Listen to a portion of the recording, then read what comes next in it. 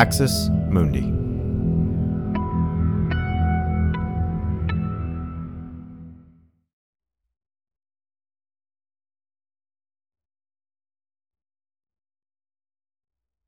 Axis Mundi.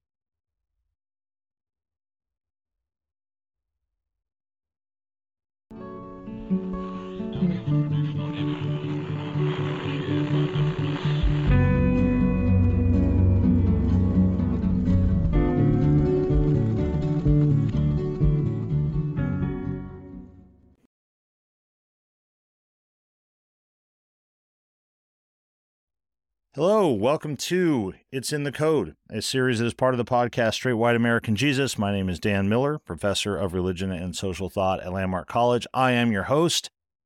Delighted to be with you as always. Want to begin by thanking all of you who listen, all of you who support me, who support the work here, the work that we do on this podcast. I recently came back from the American Academy of Religion conference, had a great time there, and want to just give a shout out to all the people I met there who know about our work, know what we're doing. We're so encouraging about all of that. So thank you to all of you. As always, this series builds on your insights, your thoughts, your questions, your comments. You can reach me at Daniel Miller Swaj, Daniel Miller SWAJ @gmail.com. Welcome anything you want to send my way. And with that in mind, we are now immediately before Thanksgiving. Was going to do something else today, had some technical issues that kind of blew that up, so you've got me again. But I gave, we did an episode last time on being grateful and the sort of obligation to express gratitude. And I threw out the idea of thinking that, it feels like there's a lot there and maybe there's more to talk about. And I heard from several people just immediately after that episode came out saying, yeah, we think that there is. And that sort of got me to thinking, like, is there more to say about this? And again, sort of thinking about coming up on Thanksgiving and so forth. And then tied in with that, somewhere I got a song in my head. I don't know how or where I heard it. I don't know where it came from. It is not a song that I have sung or listened to for a very long time, but it got in my head. And what song, you say? Well, I'll tell you soon, right? But it fits into this theme that we're talking about, so I want to pick that up. And so the song that I have in my head. It is a praise and worship song called, wait for it, Give Thanks, or Give Thanks with a Grateful Heart. Now, I'm not going to sing it. Nobody wants that. Nobody wants to hear me singing on the podcast, okay? I'm not going to play it. I don't even want to try to pretend I understand all the rules about copyright and things like that. I wouldn't put you through that anyway. But if you Google praise song, give thanks or something like that, you'll find it, right? You can find it. You can listen to it if you want. That's the background. For a lot of you who have come out of a certain kind of church tradition, you know this song, right? If you're like me, I have not heard or listened to or sung this song in a worship context. Man, I'll bet I haven't sung this song in a worship context in like 20 years, maybe more. And yet it is stuck in my head. It has like wormed its way there. I can't get rid of it. And for many of you, I think it'll be the same. As soon as I say the name of that song, you know it. You know what it is. So if you don't, pause this, go listen to it, take a quick listen. If you do know what it is, it's already there. Sorry, it's already in your head. So what I want to do is I want to think about what this really, really widely known praise song, what it tells us about a certain conception of giving thanks and where I think it goes wrong. And there's going to be some overlap between this episode and last episode, right? This notion of gratefulness and giving thanks. But I think I've got a couple sort of new thoughts or continuations of the thoughts from last episode that I want to share, okay? So first, a little background on this song. Didn't know this, just kind of looked it up. Not hard information to find. But the song was written in 1978 by a seminary graduate, a guy named Henry Smith. But it was popularized a number of years later when a worship leader named Don Moen, I think is how you pronounce his last name, when Don Moen recorded the song, and it now plays in worship services, not just all over the U.S., but all over the world. Right? It's one of the most well-known worship songs around. And just so you know, I'm going to read through the lyrics here, okay? Here they are. I'm not going to sing it. I'm reading them. It says, give thanks with a grateful heart. Give thanks to the Holy One. Give thanks because he's given Jesus Christ, his Son. Give thanks to the grateful heart. Give thanks to the Holy One. Give thanks because he's given Jesus Christ, his Son. And now let the weak say, I am strong. Let the poor say, I am rich, because of what the Lord has done for us. And now let the weak say, I am strong. Let the poor say, I am rich, because of what the Lord has done for us. And then you repeat the chorus. That's the lyrics. Pretty basic. You can see it's a basic song overall. It's got a very repetitive structure. It's got some sort of allusions to biblical text without really diving into them. And that's all by design, okay? I feel like sort of part of what I'm thinking about today is, this notion of quote-unquote praise and worship music. And it's typical of that. So for those of you who aren't familiar with this, right, different types or genres of music are used in church services and for Christian practice. Often it's by the kind of church, maybe by the tradition, and so forth. And so when people talk about praise and worship music, they're not just meaning worship that's used in like a worship service or something like that. It names a particular kind of musical style. And this song is really typical of this. It's usually built around choruses. If you're in a church service singing praise and worship music, you sing the chorus like a million times, and then there'll just be a couple verses. It's built around the choruses. They're short. They're easy to sing. They're easy to remember. They're catchy. The musical style is contemporary. If you were to look at like go to church websites and things like that, or have somebody describe their church to you, they will often describe the church as having a quote-unquote contemporary worship service. This is what it means. So they're typically not piano-based or organ-based or something like that. They'll feature guitars or sometimes like a full band, but very sort of poppy and contemporary in the design. And that's a general feature, right? The simple style, the repetition, the kind of instruments that are used. It means these songs are sort of very poppy. It's by design, right? It's so they're easy to remember, they're easy to sing to. They get stuck in your head like they did to mine. And I'm sure there are some music theory people out there who could explain to me in greater detail like why it is that pop music and music that has these features like worms its ways into our minds and like we can't get it out. I don't pretend to understand all of that. But that's a feature of praise and worship music, and they're intended to be catchy and easy to sing. And in terms of lyrical content, what they actually say, they are also very simple, right? The theological messages are really, really basic. This one just says basically, give thanks that God gave Jesus for our sins. And so now we can say we're rich and we can say that we're strong. There it is. That's the basic content. They also tend to aim more at the emotions than the intellect. Many of the most emotionally charged, memorable religious experiences I've had are in worship services singing this kind of music. It really, really does affect us on a kind of emotional level. And that's the aim, right? It's not aiming at the intellect. It's not aiming to be theologically complex. It's aimed at that sort of emotional level. And these songs can also be very performative. So what I mean by that is praise and worship music is often used in like small, very informal, kind of intimate worship settings. And you can think here of like, one person with a guitar sitting and like playing a few chords and singing around a campfire or something like that, or somebody in like a small youth group gathering with a few kids, all the way up to like mega churches that have professional quality and sometimes professional praise bands singing these songs with like a full band, full production, lights, sound, the whole deal, right?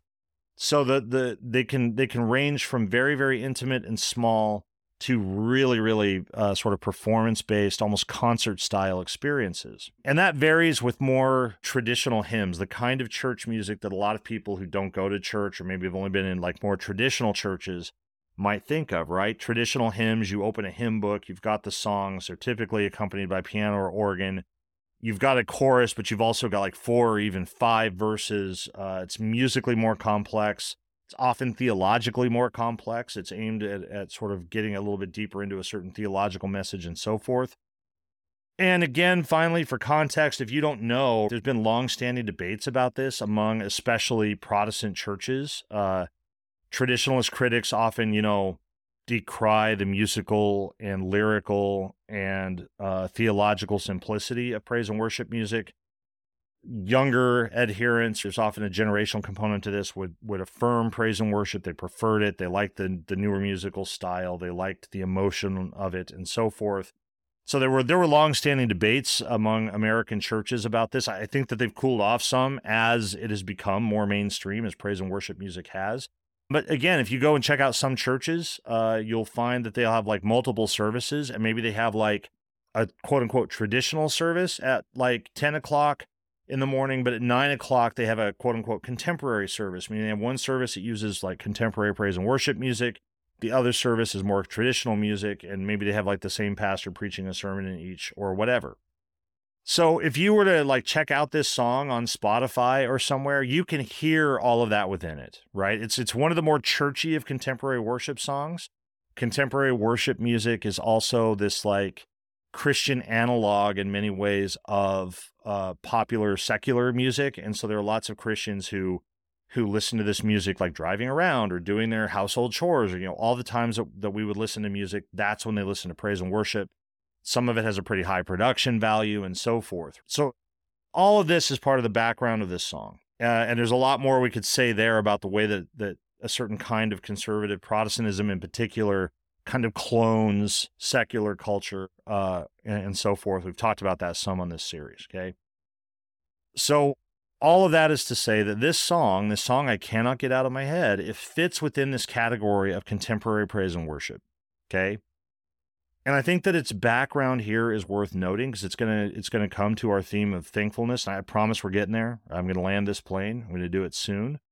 But Henry Smith, the person that wrote the song, developed an eye condition that left him legally blind. Stuff I was reading says that, he was looking for spiritual solace, and he was drawn to the passage in the Bible, 2 Corinthians 8, verse 9, that says, "For you know the generous act of our Lord Jesus Christ, that though he was rich, yet for your sake he became poor, so that by his poverty you might become rich." Right? And this led him to write this song, okay? So I want to assert, I think that part of the story is important because I want to reaffirm, as I did last week, that this theme of giving thanks or gratitude, it can have real meaning or value for people. I'm not here to judge that or deny it. I'm not here to say that Henry Smith shouldn't have written his song or should, or whatever, okay? But as I said last week, that message of gratefulness, this message of thankfulness, I think, has another message that it expresses. And this I find problematic, right? That's what I want to dive into today. And so I want to think about this song again, because here's where I have an issue. And I've had this discussion with people like, how can you be upset about praise and worship music? It's so positive. It's so uplifting. It's such a positive vision of life and so forth. So here's my problem, right? Give thanks to the grateful heart, right? There's thanks and gratefulness there together. Give thanks to the Holy One. That obviously is God, because he's given Jesus Christ, his son. So be thankful to God that he has brought about your salvation by sending his son, Jesus. Okay, great. So what follows from that? That's where the verse comes in, right? Now let the weak say, I am strong. Let the poor say, I am rich, because of what the Lord has done for us. It's that issue, the kind of now let us fill in the blank section. Let the poor say I'm rich. Let the weak say that I'm strong. I'm not trying to devalue acknowledging good, positive things in our life or learning to cultivate a measure of contentment. Had a couple listeners this week who emailed about that as well. Thank you. You're right. Yep. As I said last week, say it again. It's important to acknowledge that. But my concern is when that emphasis bleeds into a form of control that gets us to accept what we shouldn't accept. And so here's my reading of the song. This is what I cannot now help but feel and think when I read the song, and maybe it's cynical. Jesus died for my sins, so now I'll say that I'm strong or I'm rich or whatever. Fine, but what if I'm not? And I'm not just talking about like physical strength. I'm just talking about richness. I'm talking about what if I don't actually have these important, good things in my life just because Jesus died?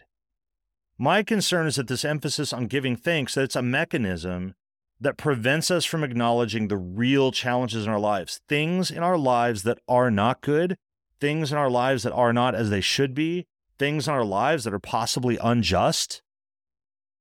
I worry when this emphasis on giving thanks is a mechanism to make us okay with that. famously, the critical thinker, theorist, economist, I don't know what you want to call him, but Karl Marx famously argued when he called religion the opiate of the masses. What he basically argued is that religion operates to keep us from enacting real social change. He basically says we live in this world. He's writing in the time of crushing poverty and urbanization and so forth in the Industrial Revolution. He's seeing all the social ills that come from this. And basically he says, rather than seeing all this stuff that's wrong in the world, all this injustice, and naming it injustice and doing what we need to do to change it, demanding change, instead of doing that, we project into an imaginary future a spiritual reality where everything will be good and everything is fine and all that injustice will be met instead of changing the world here and now. It's a kind of avoidance of the real issues. It's a form of self-medicating, right? The opiate of the masses. It's a kind of self-medicating to get us to ignore the pain of our experiences now by postulating this imaginary existence somewhere in the future. And so in that way, religion becomes a means of maintaining and even legitimizing the broken and oppressive social realities in which we live, right? Now, that's not always true. Marx paints with too broad a brush. You cannot say that that's what religion is all the time and everywhere and all of that sort of stuff. Fine. All of that is correct. But it often is true. And I think that it is almost always true when we talk about high control religious environments. And so if we decode this song, if we put on our, our straight white American Jesus decoder rings, that's what I should do, by the way, right? When we talk about our marketing stuff, we should develop like Swag decoder rings, right? When we decode this song, this is what I think it does, right? Let the weak say I am strong. Let the poor say I am rich. Why? How? Because of something that happened 2,000 years ago? How does that even make sense? Well, it makes sense because it's a spiritualizing understanding of the Christian message. I'm not materially rich. I'm not materially strong. And again, it's not about being rich or strong, right? I'm not materially well off. I don't have the means to live in a way that is safe and secure. I don't have maybe health care. I don't have a secure job, all these kinds of things. I don't have those things. But I don't need those things because spiritually I'm rich. Spiritually I'm strong. And what I think the song does is it inscribes a religious ideology that actively devalues real, concrete change. And I've talked about this on the podcast for years. I've talked about it before. This is part of what moved me out of that kind of Christian expression is exactly this, that I felt that it denied the reality and legitimacy of having to actually confront the injustices and problems in this world. I felt like it devalued those. I felt like it made them, not real, all in the name of a spiritual reality that we can't see or taste or touch, but we're supposed to take comfort in, right? So I think it does that. I think on a personal level, it leads us not to address or challenge real problems in our lives. And even more, and this is where I find it makes me so angry and it's so pernicious, I think it tells us that we should be satisfied with or even thankful for things that are not okay. Not only should we accept them, we should thank God for them, right? That's what I think it does. I don't think that's the intention. It doesn't do it for everybody. Everybody who sings this song, that is not the experience they have. I recognize all of that. But that is why now when I sing this song or hear this song or have it stuck in my head, that's what it brings to my mind. Because here's the thing, and I want us to walk away with this. There are things in our lives that are not okay. There are things in our lives that should change. There are people and situations in our lives for which we should not be thankful. There are relationships in our lives that are not as they should be, and they should be rectified. There are people who mistreat us, and then we should not be thankful or grateful that they do. We should address it. There are injustices in this world that need to be rectified, and we cannot abide a religious message that leaves those things untouched.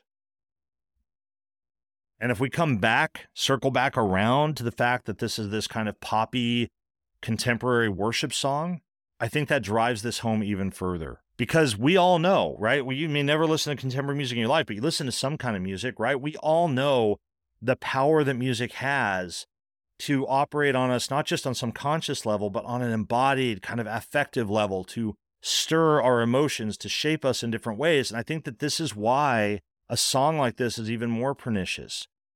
It gets into our minds and our bodies in a way that goes beyond something that a message or a sermon would do. It embodies an attitude of unquestioning acceptance in our circumstances. I said, I have not sung this song in 20 some odd years. And I remember the words. And folks, if I let myself, I feel the feels that I used to have standing in a group of people singing this song together, that kind of effervescent feeling of worshipfulness and so forth. And what I think it does is it takes this notion of complacence and quietude and acceptance of things that should not be accepted, and it codes them in our bodies with those positive feelings and those positive emotions. And I think it serves the ends of those who would keep the world as it is. And that, for me, is a hallmark of high control religious environments. It's a hallmark of a kind of religion that ought not to go unchallenged. So those are my thoughts on the song Give Thanks as we come into Thanksgiving. If you're listening to this and you are coming into Thanksgiving, by all means, give thanks for things you should be thankful for. Acknowledge the things that are of value in your life. Take the time to note that. Take the time to see that. If you're miserable all the time because you don't see anything positive, address that, right? But not at the expense of recognizing real things that demand real change. Got to wrap this up. I want to thank everybody again for listening. I've got some things in the pipeline that I'm thinking about in terms of the series, and some ideas that I'm excited about. Always welcome your insights, welcome your thoughts, want to hear about those. Keep giving us a listen. Straight White American Jesus, the interviews and things that Brad Onishi puts up, this series, our weekly roundup, all of those things. We are self-produced. We do it on our own. We couldn't do it without you. So thank you so much. And again, as always, please be well until we get a chance to talk again.